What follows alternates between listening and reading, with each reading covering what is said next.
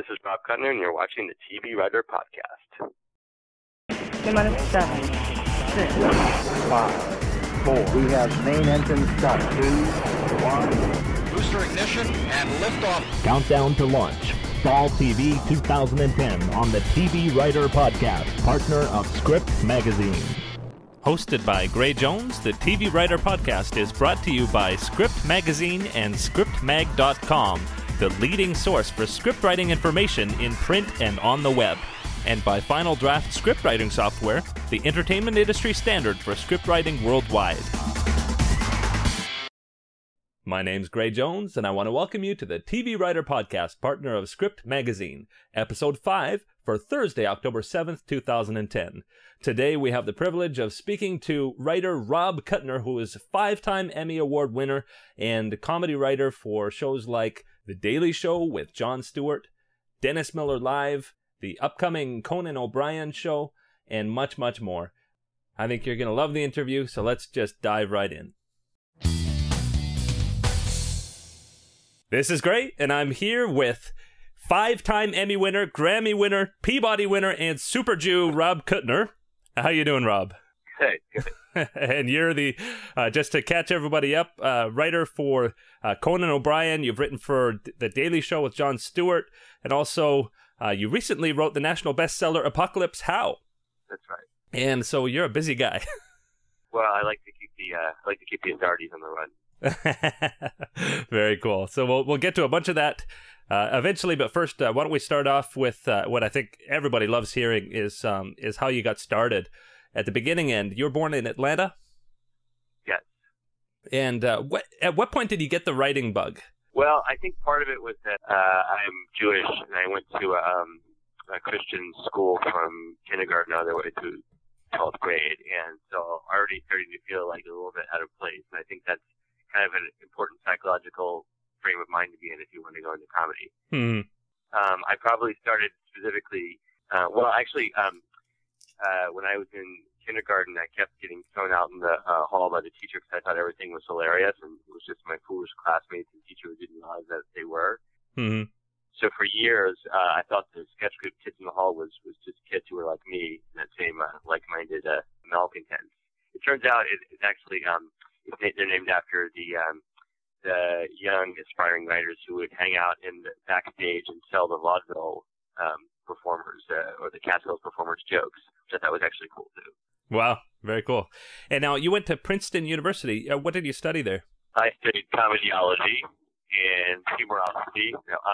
They didn't. I would say Princeton was a great classical liberal education. They didn't have such a strong orientation towards the kind of things I'm doing now. I took like sort of creative writing classes, writing short stories and the like. But I majored in anthropology and Russian studies. So, and this is something I suggest for people who are doing any kind of writing is to focus on getting like a broad education, because you'll learn what you need to learn for the trade, out here working in the trenches. But I think it helps to have like a rich and wide, knowledge base and experience of the world to draw upon for your writing. Absolutely, yeah. You can't write comedy in a box. Not that I knew that at the time, but looking back, Mm-hmm. Tell my older self, tell my younger self, keep doing it. Now, speaking of widening your scope, you actually lived in St. Petersburg, Russia. At what point was that? Yes, if you can call it living.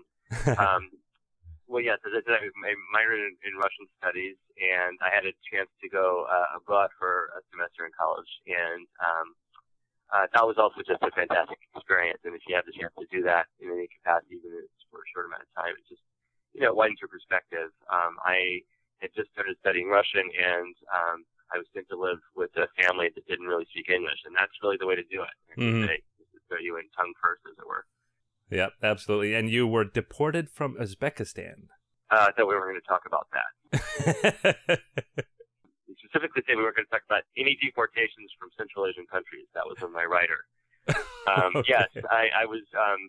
I started studying one of the ethnic communities in Uzbekistan as part of my anthropology work, and I brought a crew in, and we were doing a documentary. And this was still sort of in the post-Soviet heyday, so there's a lot of corruption and people wanting your dollars.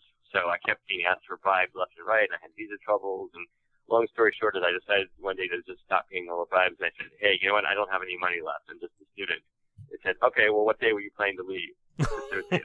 Okay, well, just mark your deportation on your passport. And then I brought it home to show my host family and said, hey, how do we get one of those? Wow. And so you obviously came back, and at your first IMDb credit is Dennis Miller Live in 2000, but I imagine there's a lot of stuff in between. What was in between getting that gig and when you left Princeton? Well, that was, I would say that was really like the trying to break in period, the lean times. I was doing a little bit of everything. I had a sort of part-time job writing TV ads for Disney Home Video for this company, which was a good job because I could do it. I could do nighttime hours and occasional weekend hours, and that would leave me time during the day when I was fresh to work on my writing. And so I was writing all kinds of screenplays and spec scripts, and on the side, I was sending in some jokes to my friend who was a writer's assistant on Dennis Miller Live, and I didn't get any on the air, but a few of them got some notice from Dennis, I was told. And then a few years later, I was out of work, and he got promoted to a writer on that show, and they were looking for another assistant. So he referred me, and I think the head writer had remembered that I had some possible promise. And so they brought me in to be an assistant, which was, as you probably know, is sort of like being a secretary to the writers. But in certain shows like that one, there are opportunities to skip ahead a little bit. I think you're going to probably ask some ways to break in. That's one of the ways that I would suggest if you can get a writer's assistant job. That's sort of one of the main avenues into becoming a writer in some situations.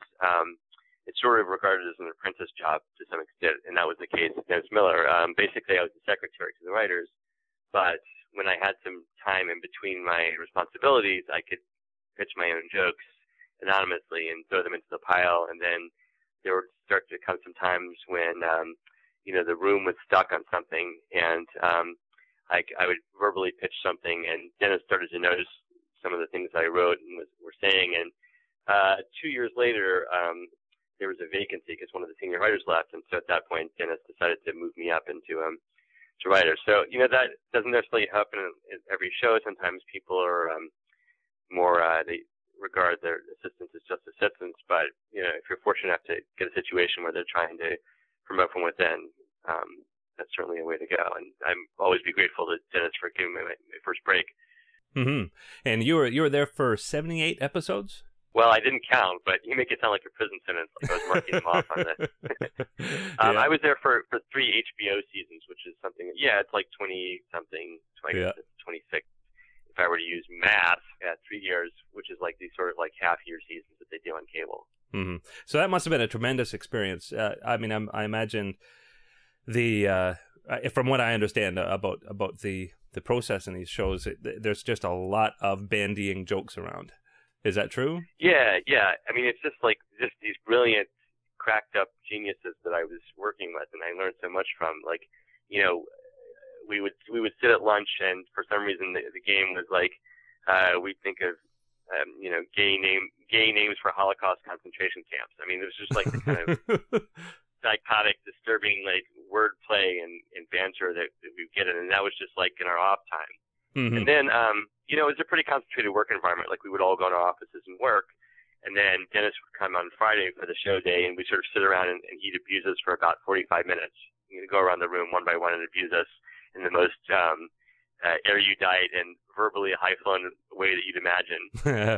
And then we'd get into the show, and then there was sort of kind of a real kind of pressure cooker atmosphere. But I think it was good because it really concentrates the mind. Mm-hmm. And so what did you take away from that process on future shows? I went from there right to the Daily Show as my next job. I don't mean I went right to it, but I mean, I applied and wrote a bunch of writing samples and went through a whole process. And then the next job I went to when the Dennis Miller Show was canceled was the Daily Show. And, every show has a different environment for working. So the Daily Show is just generally more collaborative. And that's really more of a bantery atmosphere, I would say, because we had these morning meetings where we watch the footage, and John comes in, and just the ideas, and usually stuff that's not really relevant, but is making everyone laugh is what's going. But that all kind of, juices up the system. So If you were looking at it like a Japanese productivity expert, it wouldn't be the most efficient process. But I think you need to go through all that, to get to the good stuff. So there's just like a freewheeling. There's probably 25 people in the meeting, writers and producers and all kinds of people. So that's very collaborative. And then you go off and write something a little bit, and then it goes back into a collaborative process where a couple people are sort of feeding through the script and rewriting it. And then that's different from Conan, I think, in a way, too. The Tonight Show and the current one, where I'm a monologue writer, and so I sort of work individually and write my jokes. And then, but right now, what we're doing is we're pitching ideas for the new show. So we're all kind of meeting together and just sitting around pitching all kinds of ideas, and then they'll get bumped around the room, and people will go off on all kinds of tangents. And sometimes we'll come up with a completely different take than we started out with. So there's all different variations on it. So it sounds like it's a very fun process, but it's at the same time high pressure. Yeah, there's some element of both those things. I mean, if you everyone I think has a try day now and then where you're just not on, and so you can afford to sort of sit back and listen a little bit more some days than others, and other days you're going to be wired up, and hopefully you'll be providing some of the ideas. So I think it's not like a constant need to deliver ideas. It's just that you sort of have to be part of this team where you kind of rotate through contributing your share when you feel inspired to. Mm-hmm. Now, you've also written humor and feature pieces for the Washington Post, New York Times, LA Times, Esquire, Maxim. Can you talk about how that integrates? I mean, you at the same time you did over 1,000 episodes of The Daily Show.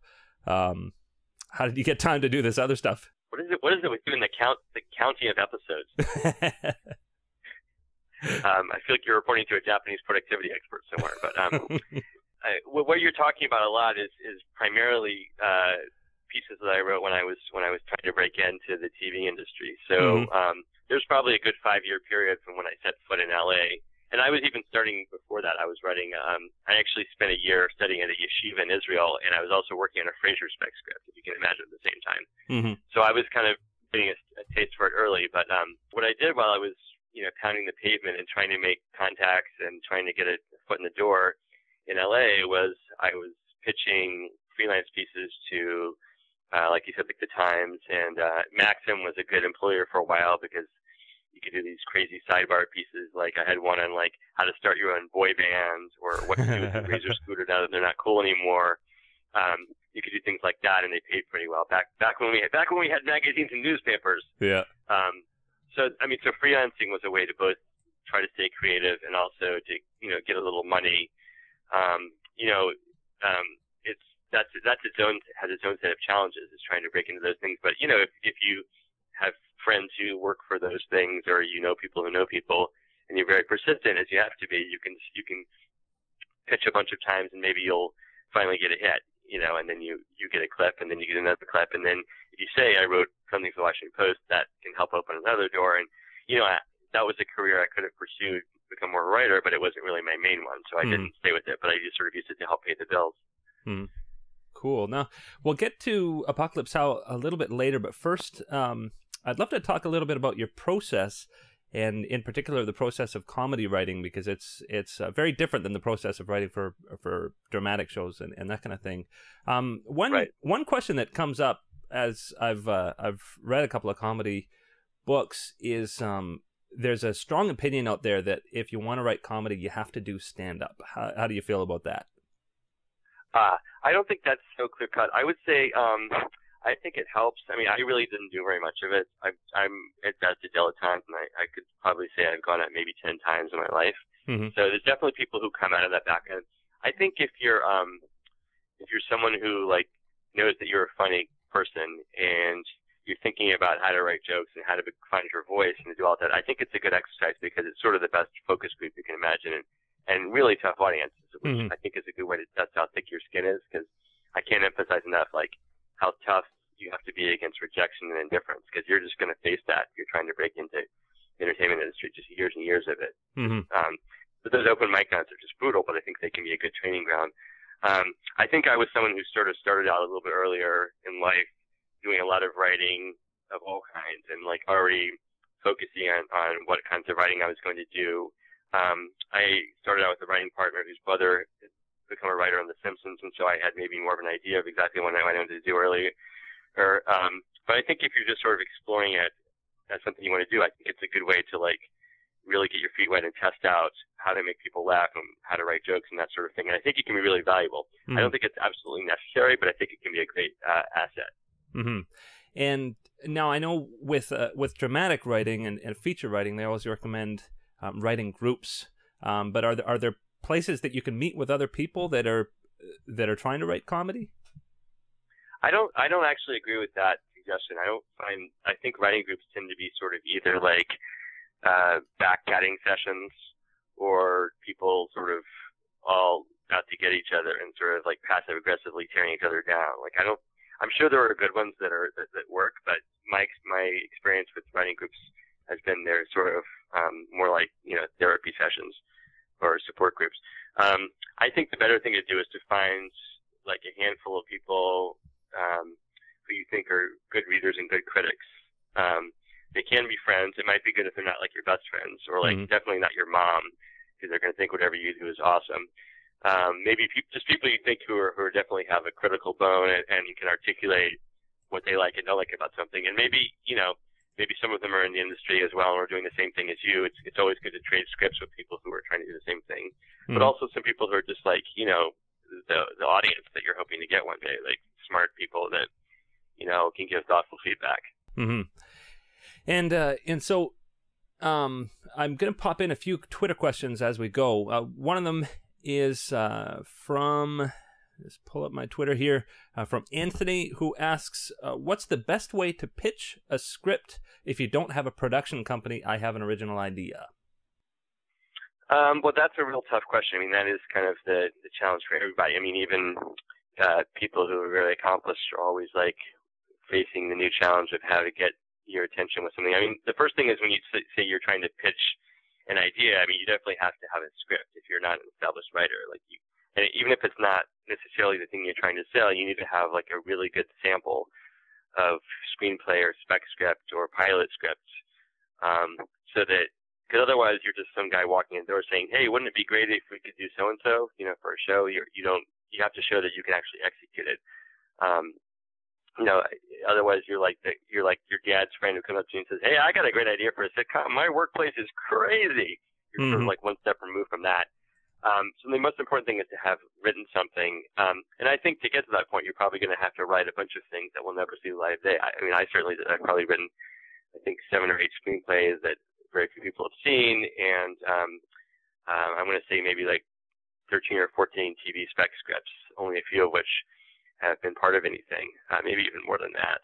You really have to like exercise the muscle to get to the point where you have a really good sample that you can show people to represent your work. And if you reach that point, that can get you work. People will want to meet with you and hear your other ideas, if not necessarily that one. So in a way, you don't start with the pitch. The pitch is the kind of like how you close the deal once you've gotten your foot in the door with the actual execution. Mm-hmm. And I guess a question along the same lines from Adam Keel is, what's your recommendation for someone who wants to write comedy professionally but didn't go to school for it? And I'll pepper in there. I know there are a number of books about comedy writing. Would you recommend them, and what else would you recommend? Okay, well, I think you may have gotten a sense from my earlier answer about my own education, is that I think you definitely don't need to get a college or graduate level education to do it. I mean, I think in some cases it can be a helpful environment for structure and like deadlines and having a good feedback group, but I also think that you can also construct those things in your own life.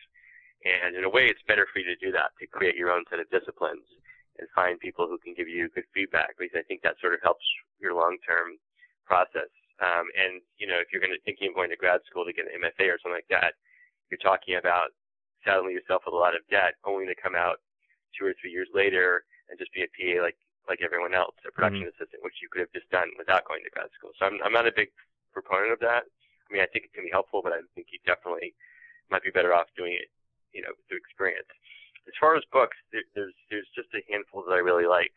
My favorite by far is called The Comic Toolbox by John Vorhaus, Vorhaus, and that's a sort of a he's an accomplished sitcom writer. He's written for a lot of great shows like I think Head of the Class and Barney Miller and some other classic shows. but he also is really good at explaining how to do it, which is not, usually don't find this, those who can't teach, those who can't, that sort of thing. He can do both. And I always go back to that guy as a reference for writing sketches or sitcoms or features. Mm-hmm. For a screenplay writer, I think a really good one is called The Writer's Journey by Christopher Vogler, Vogler, which sort of boils down the screenplay story into like the archetypes of like the hero's journey that Joseph Campbell, and that's something that Hollywood sort of follows. Like Disney has given all its executives a boiled down version of that book, but I find it really helps the way you think about a story. There's a new book called Save the Cat by Blake Snyder that people are really into for features right now, and I think it's very helpful for some people as well. Mm-hmm. I've just been holding up the books as you as you mentioned them. You have them all on your yeah, I have them all on my shelf. Yeah, great recommendation. I'm definitely a proponent of reading a lot of books. Well, I don't think they're all necessarily valuable, because some of them I think are a little bit more abstract or maybe a little bit dated in a certain sense. Mm-hmm. But I feel like I can stand by the ones that I suggested as having sort of timeless advice. Yeah. And another couple of questions here from Twitter. I think this one actually ties in a little bit to what I'm thinking for a question. Jason McCraw asks, how do you find time to write in between all those ingenious nonstop tweets? Well, there's sort of a balance that I'm still trying to strike with that. I wouldn't say I've had it. I think Twitter I'm having a little bit too much fun on. When I was unemployed between Conans, as they say, I had about 7 months there, and I didn't really have an outlet. And Twitter is like this heroin, this morphine drip of validation for you write a joke and like some stranger. I think very often Jason McCraw, in fact, will like retweet it or respond to it, something like that. And so it's like this very like needy, neurotic, broken comedy writer's crutch. I think in a way, like if I should probably have done less of it, and I could have gotten more done in real projects. So it's definitely like a challenge and a balance. I would say, though, in the same way that I talked about stand-up, that if you're starting out, it can be a good way to test material on people. Like if you start writing stuff that gets a response, or you start gathering a following, I think that can be a good way to sort of see what people are responding to and what kind of jokes will work for you and that come naturally out of you.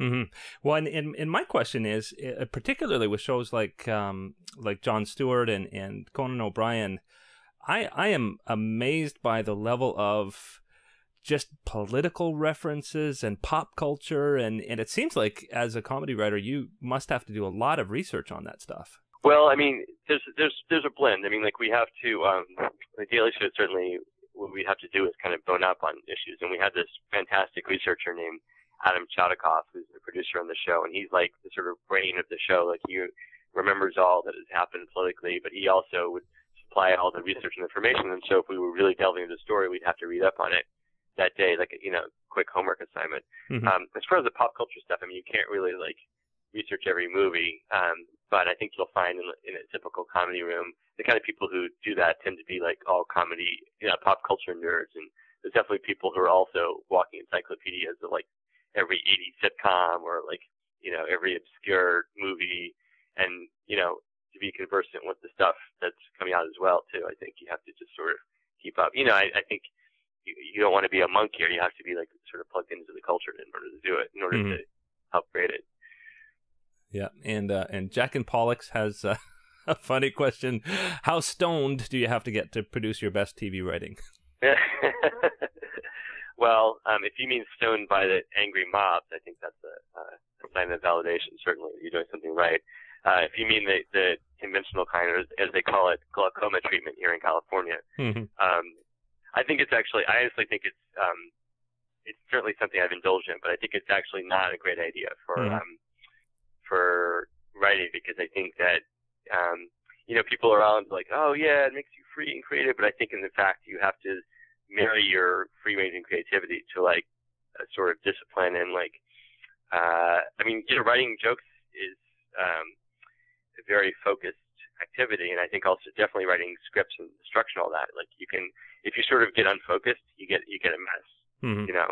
So I think I certainly don't have a problem with recreational use, but I don't recommend it anyone. Now, Benadryl, that's a different story entirely. Yeah. I think allergies are not helpful to any writer. Especially children. Yeah. Joanna Nuval asks, has the rise of websites such as YouTube or Funny or Die shifted the writing focus to create edgier viral videos? And if so, how? I think it's definitely created a market for that and a model that, like I was saying, you need to write scripts and all that to have your samples. And I think nowadays people can make videos that can make samples. Funny or Die has raised the bar in terms of production values, which, means that these things really have to look polished. And nowadays people want someone famous in it. But I think if you do something really good and original, it can stand for your work. Maybe YouTube has lowered the bar in the other direction, where if you have a cat basically in a camera, then you've got a YouTube video. Yeah.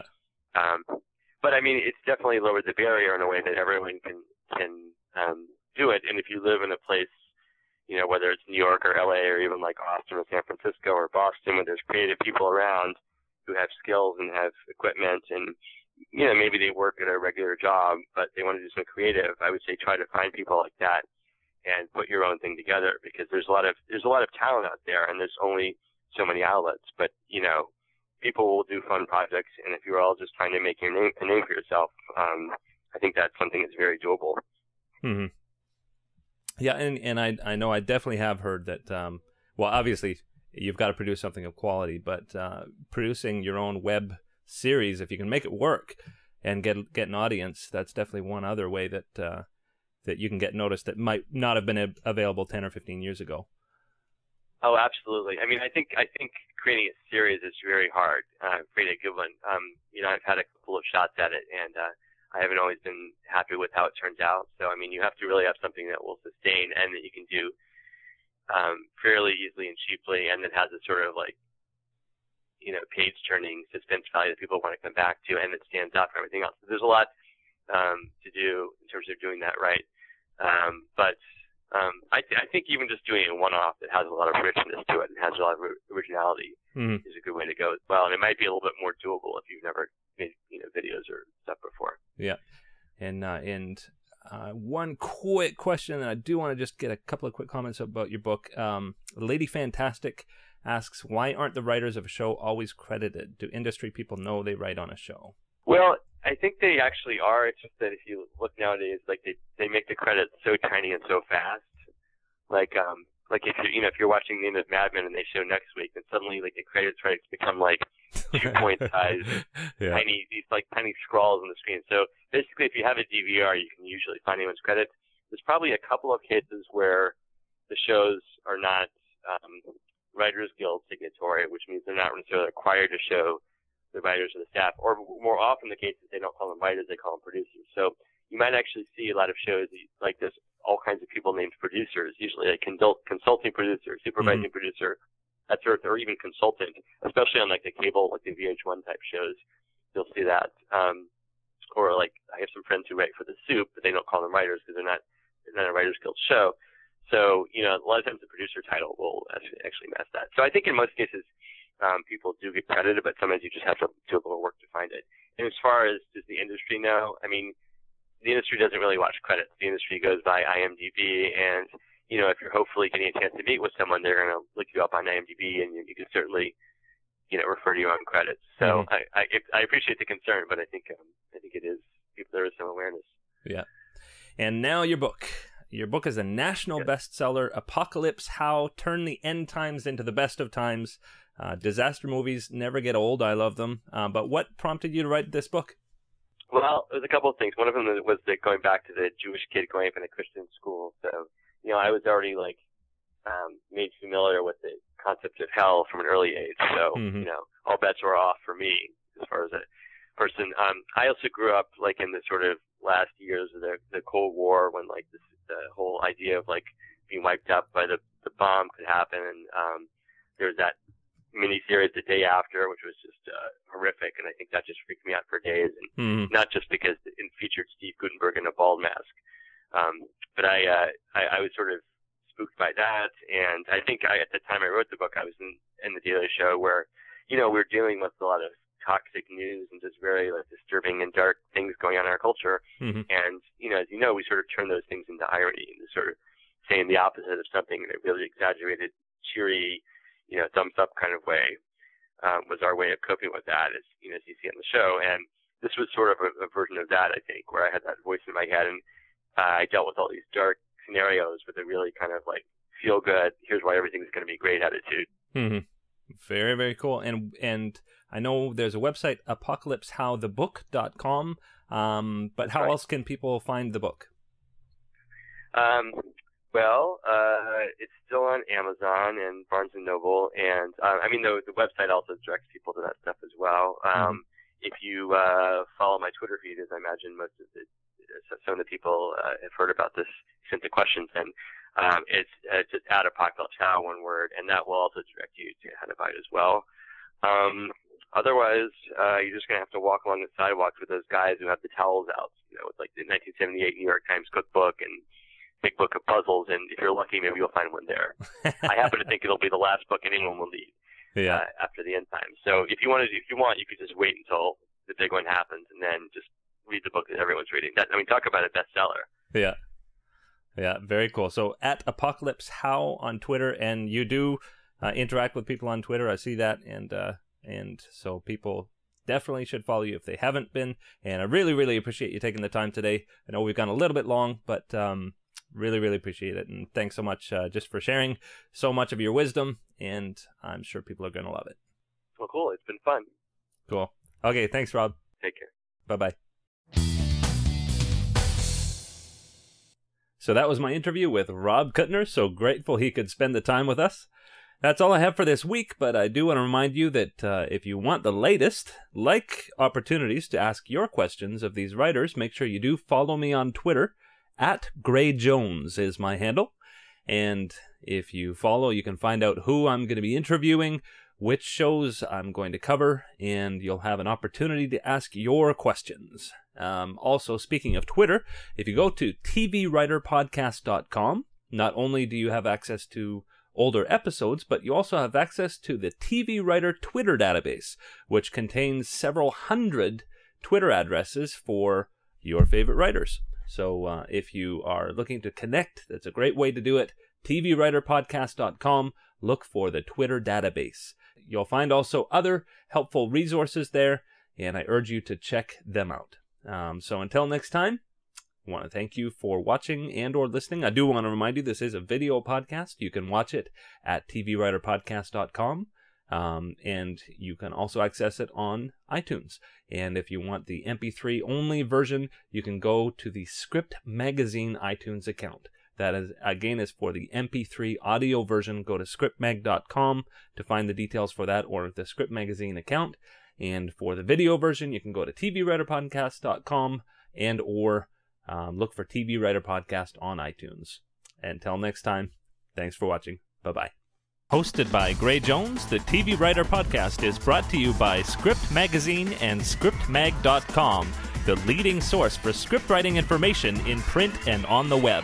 And by Final Draft scriptwriting software, the entertainment industry standard for scriptwriting worldwide.